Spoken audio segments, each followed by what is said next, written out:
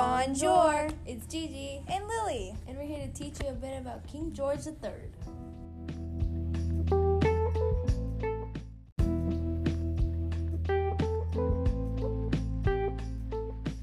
King George III played a very big role in the Revolutionary War.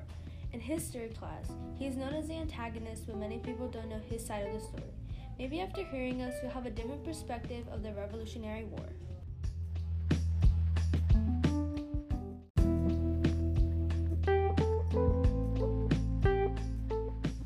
His father was Frederick, Prince of Wales, and his mother was Princess Augusta Saxe-Gotha. Including himself, they had 12 children.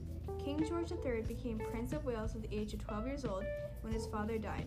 As a young boy, he was tutored and was first to study science as part of his education. He wasn't the sharpest tool in the shed and could not read until 11 years old, but his tutors praised him for trying his hardest. King George III then became the King of Great Britain on his 22nd birthday.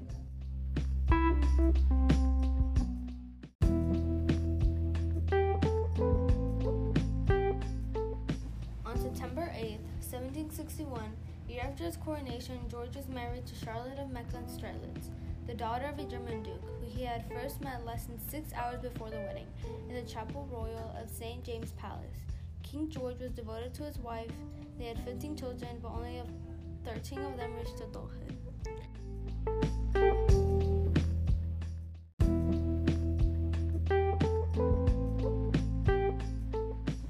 As King George got older, tension between the colonists and Great Britain increased.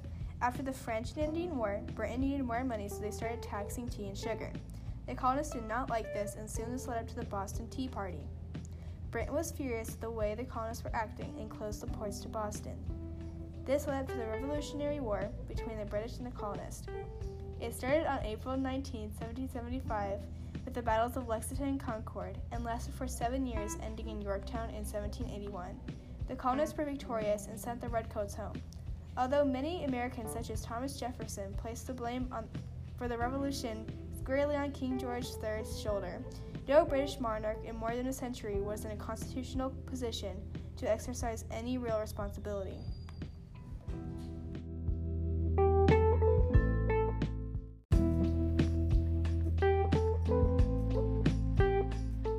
Some things that many people don't know about King George III was that he had a genetic illness. In recent years, though, it has become fashionable among historians to put his madness down to the physical genetic blood disorder called porphyria. Its symptoms include aches and pains as well as blue urine.